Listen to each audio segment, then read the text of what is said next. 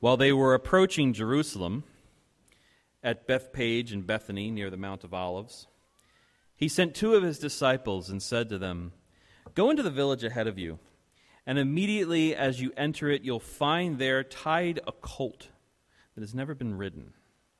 Untie it and bring it. If anyone says to you, 'Why are you doing this?' just say, 'The Lord needs it, and we'll send it back here immediately.'" They went away and found a colt tied near a door outside in the street. As they were untying it, some of the bystanders said to them, What are you doing untying that colt?" They told them what Jesus had said, and they allowed them to take it. Then they brought the colt to Jesus and threw their cloaks on it and sat on it. And many people spread their cloaks on the road, and others spread leafy branches that they had cut in the fields. Then those who went ahead and those who followed him were shouting, "Hosanna! Blessed is the one who comes in the name of the Lord. Blessed is the coming kingdom of our ancestor David. Hosanna in the highest heaven."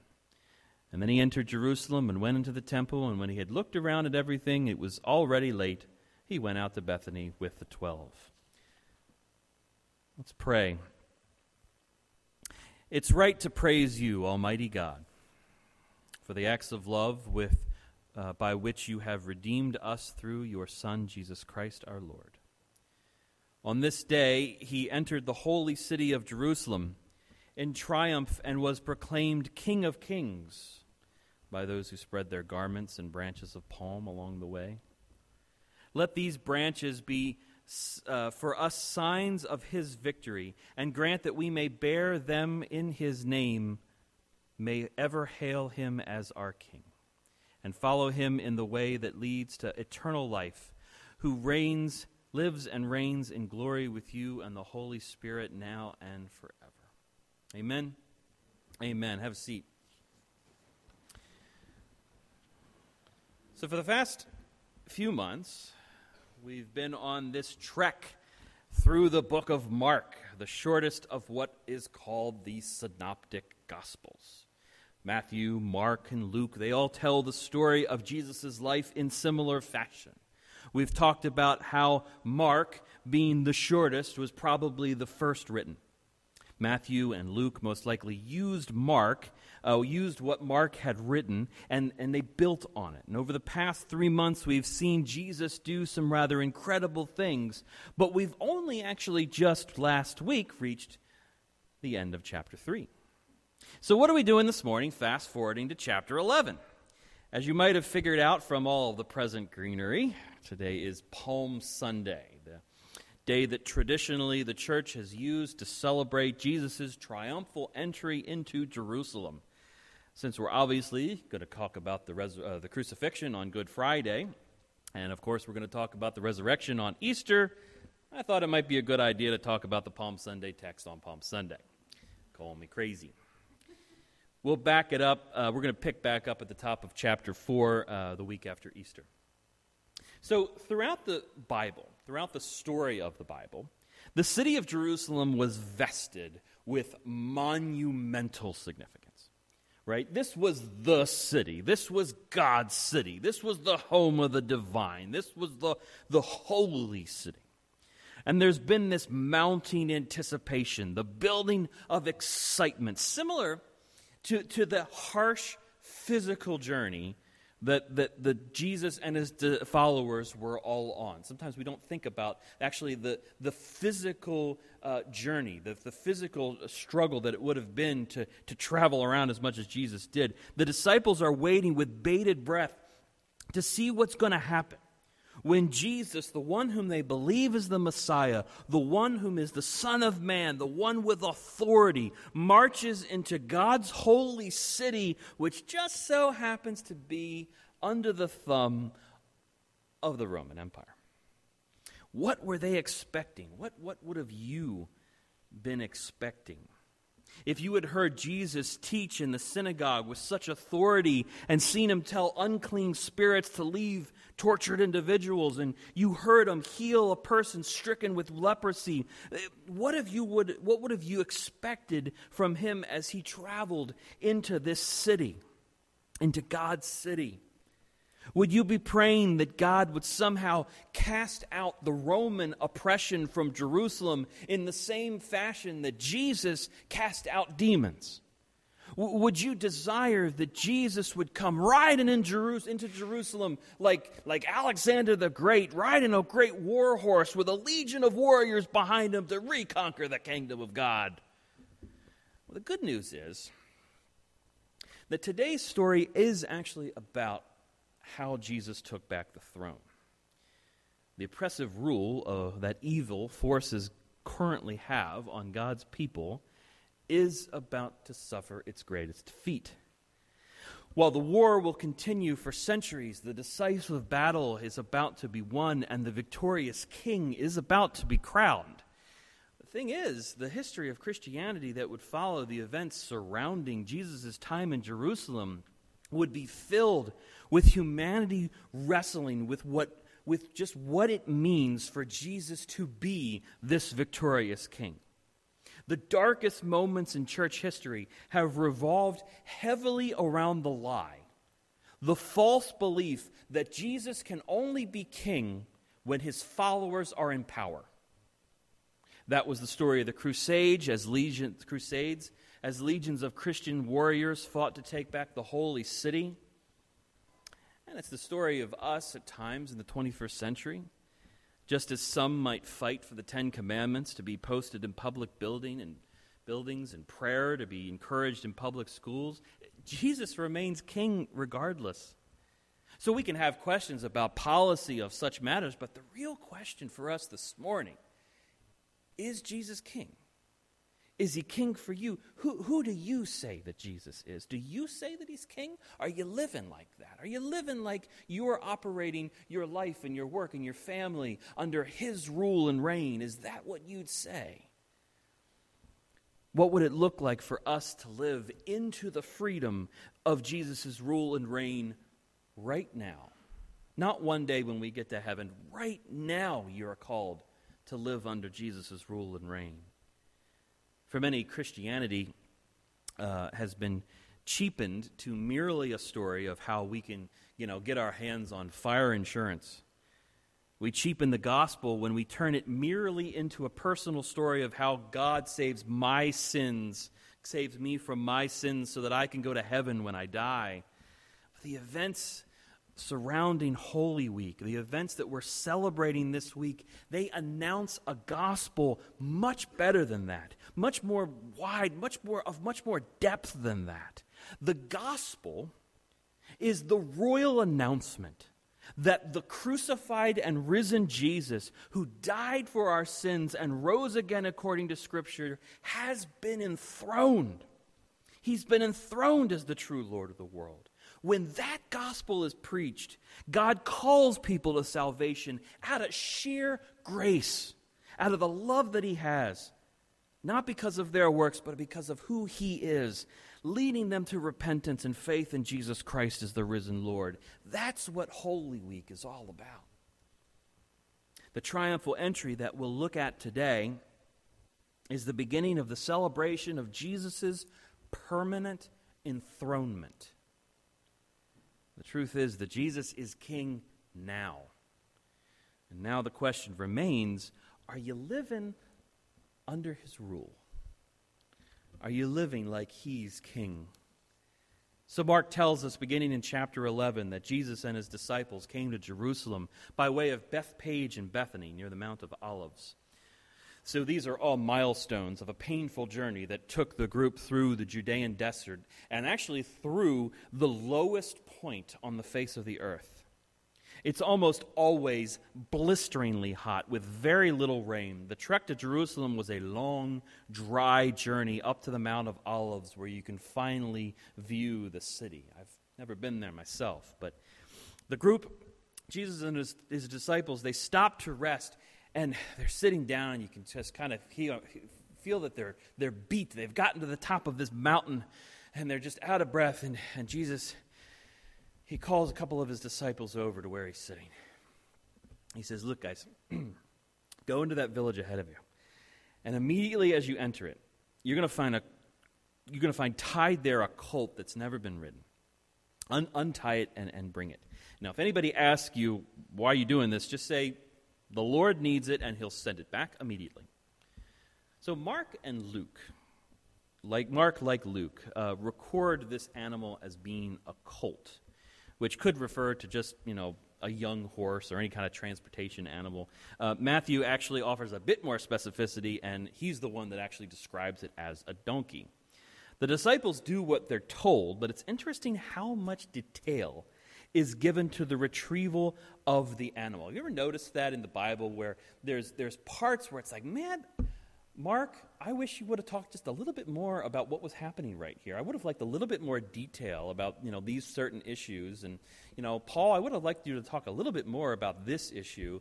But for some reason, when it talks about going to get a retrieval of the donkey, not only does Jesus tell them to do it, but then they recount, how they're going to do it. And then when they tell the story of how they go about doing it, and then, everything just kind of gets, happens exactly the way they said it. But it seems like a very kind of trivial thing to have this much detail in such a short little amount of text. But there was a prophecy, see. There was a prophecy that the disciples would have known well. Zechariah spoke of the coming ruler of God's people. He said, "Rejoice greatly, O daughter Zion. Shout aloud, O daughter Jerusalem. Lo, your king comes to you, triumphant and victorious is he, humble, and riding on a donkey, on a colt, the foal of a donkey. He will cut off the chariot from Ephraim, and the war horse from Jerusalem, and the battle bow shall be cut off, and he shall command peace to the nations. His dominion shall be from sea to sea, and from the river of the ends of the earth." So the fact that Mark includes the detail about the colt having never been ridden before means that he was fit for sacred purposes. He was fit for royal purposes.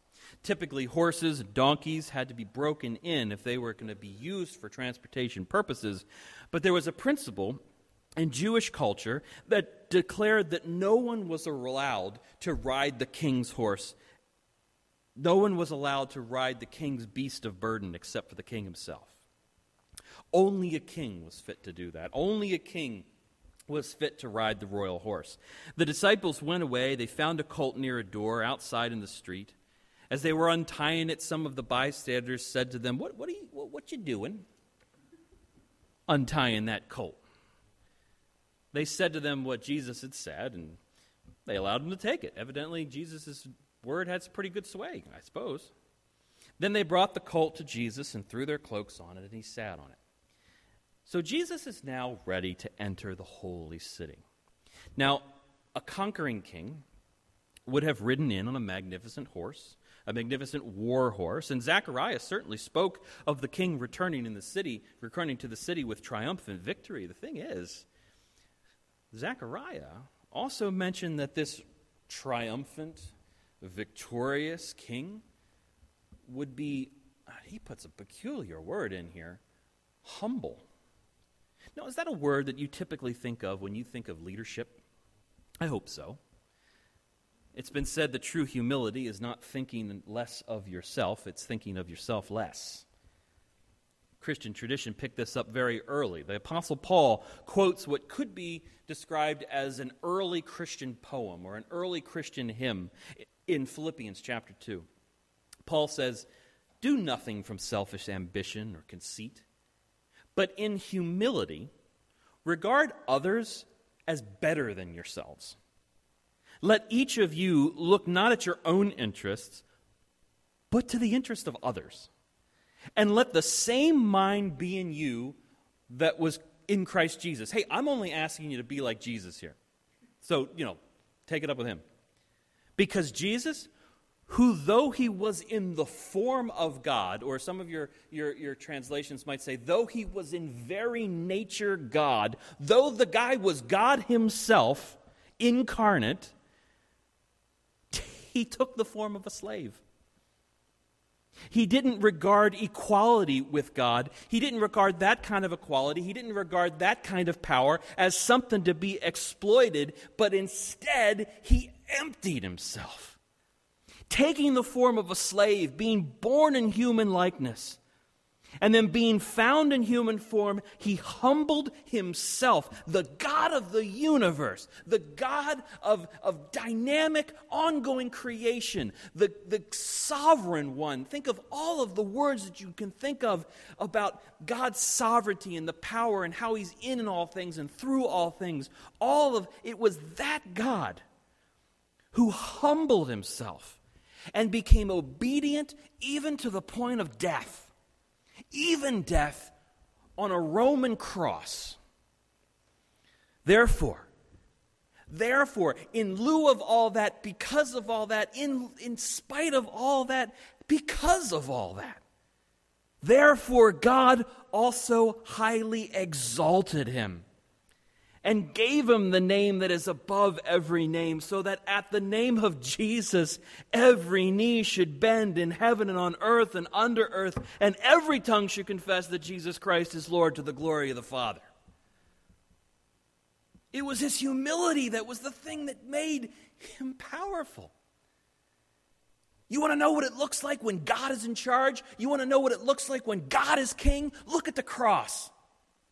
Look at sacrificial love. Look at servitude. Look at Jesus being a slave to love. So that's Philippians 2, verses 3 through 11. You might think of reading that passage every day this week. Every day during this Holy Week, during your 15 minutes alone with God. Evidently, the words that the early church associated with Christ Jesus, the anointed Messiah, the one who would be highly exalted and crowned king, would not be words like selfish ambition, conceit, exploitation, violence, war, domination, destruction, conquer.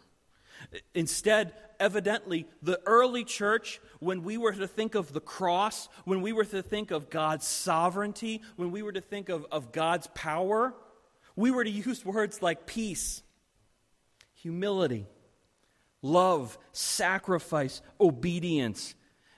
This goes beyond servant leadership. This is what's been called cruciformity. The self-emptying, self-giving faith, love, power, and hope of Christ. You might be thinking, I'm getting ahead of myself. Well, you're traversing too far into Good Friday when here it is only Palm Sunday. But what do you think Jesus came into Jerusalem to do? For what do you think the king was returning? He knew where this story was headed. He told his disciples about it several times before that moment. Jesus was indeed headed to Jerusalem to retake the throne. But for that to happen, it would mean obedience. It would mean obedience to the point of death. It would mean obedience even to death on the cross. Remember that this was during the Pax Romana. It's said that crucifixion wasn't just Rome's torture device. Crucifixion was a powerful device of political intimidation for anyone who would question the would-be peace of Rome. Caesar says, "You want peace? Sure thing. Just live as though my sword is at your throat and we'll be just fine. Then we'll have peace." To suffer the crucifixion was to suffer a most humiliating and shameful death. Keep that in mind. Keep that in mind as we journey through the next week, as we consider what happens next in this story when Jesus finally enters Jerusalem. It says, many people spread their cloaks on the road, and others spread leafy branches that they had cut off in the fields. Then those who went ahead and those who followed were shouting, "Hosanna! Blessed is the one who comes in the name of the Lord. Blessed is the coming of our ancestor David. Hosanna in the highest heaven." Now, Hosanna means Lord, save us now. It's a Hebrew word, and it's a Hebrew word that it kind of mixes praise of God with a prayer that God would offer deliverance to his people now. Not one day when I die, now.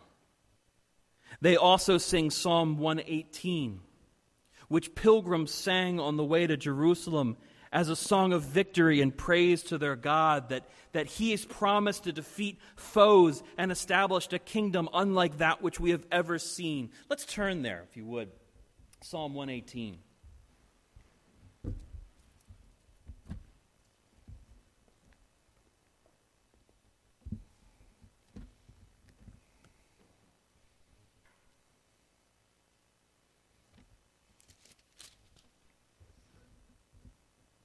Oh, give thanks to the Lord, for he is good.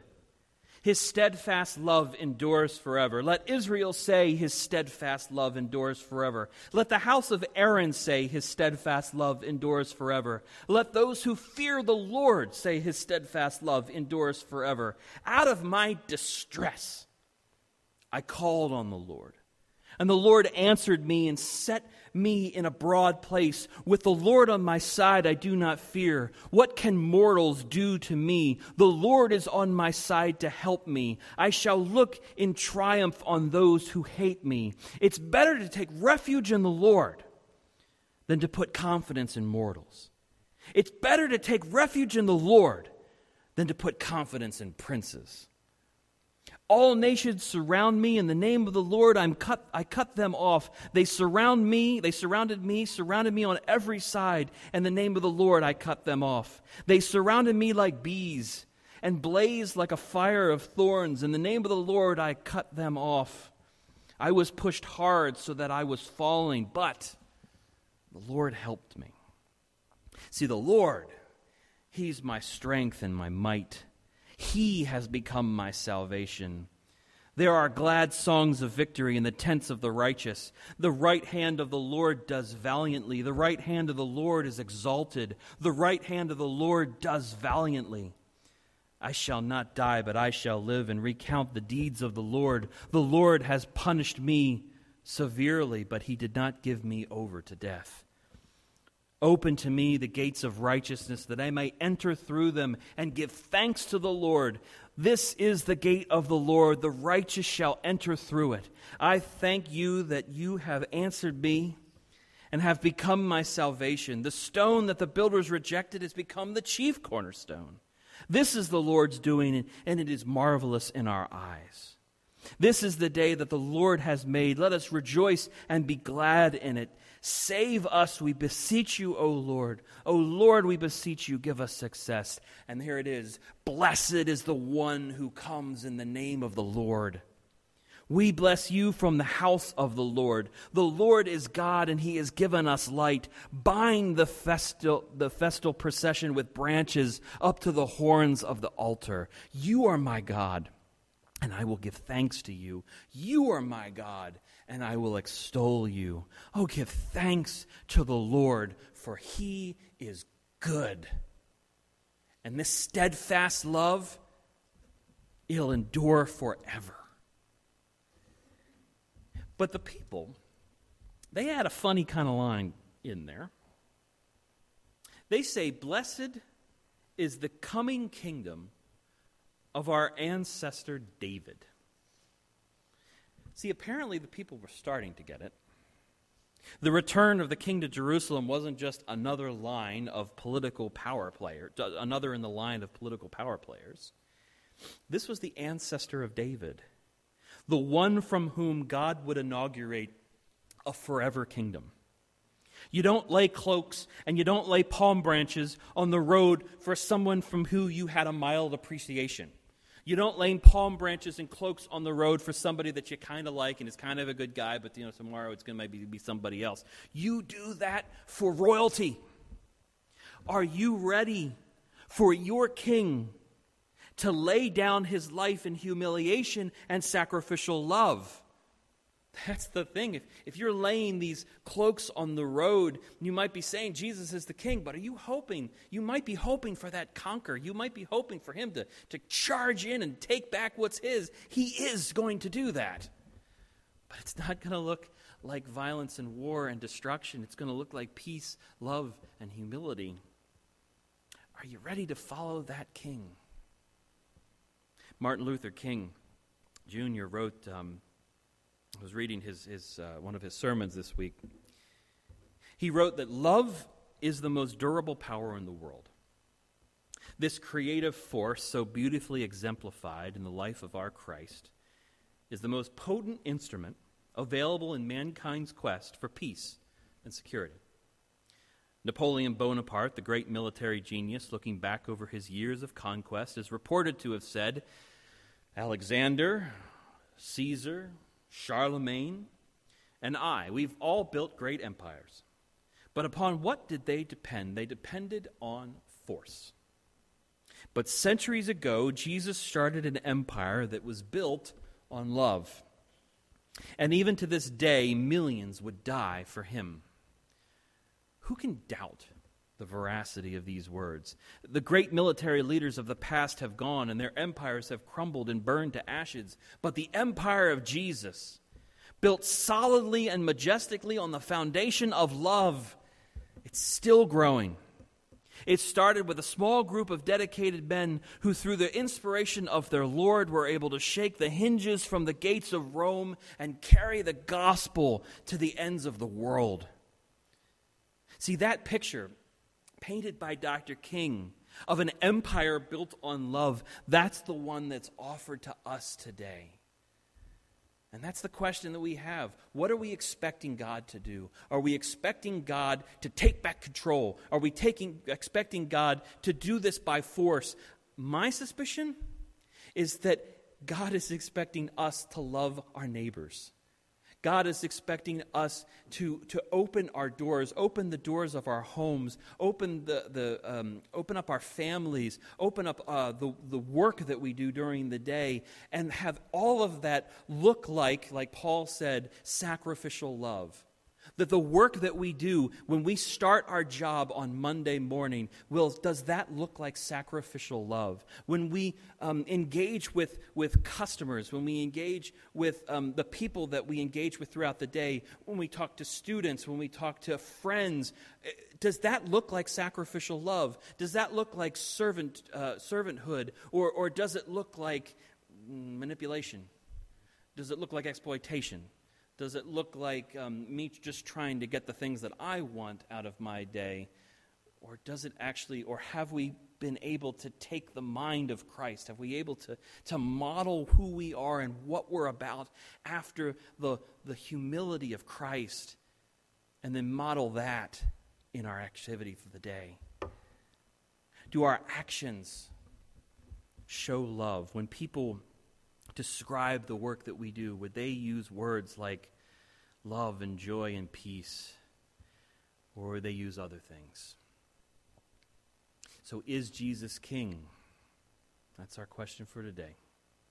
Let me pray.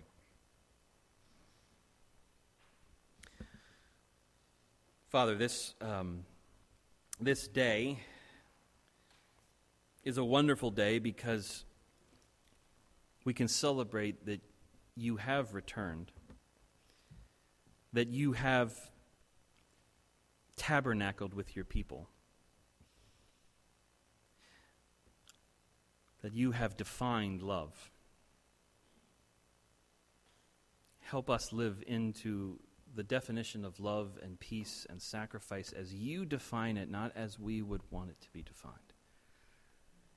Help us to live into that kind of freedom. Help us to see that true liberty is living in you. True freedom is living in you. Our citizenship is in your kingdom. That's the empire that we want to be about.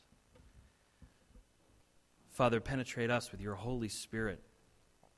Tell us these things, whisper in these things that we need to hear, the ways that we need to get back on track, the way that we need to seek first your kingdom, the ways that we need to repent. We need to change direction. We need to turn around and seek back your kingdom. That path is going to be marked by humility and peace and love. Father, help us to live that kind of life and do it all for your glory and in the name of your Son, Jesus Christ. Amen.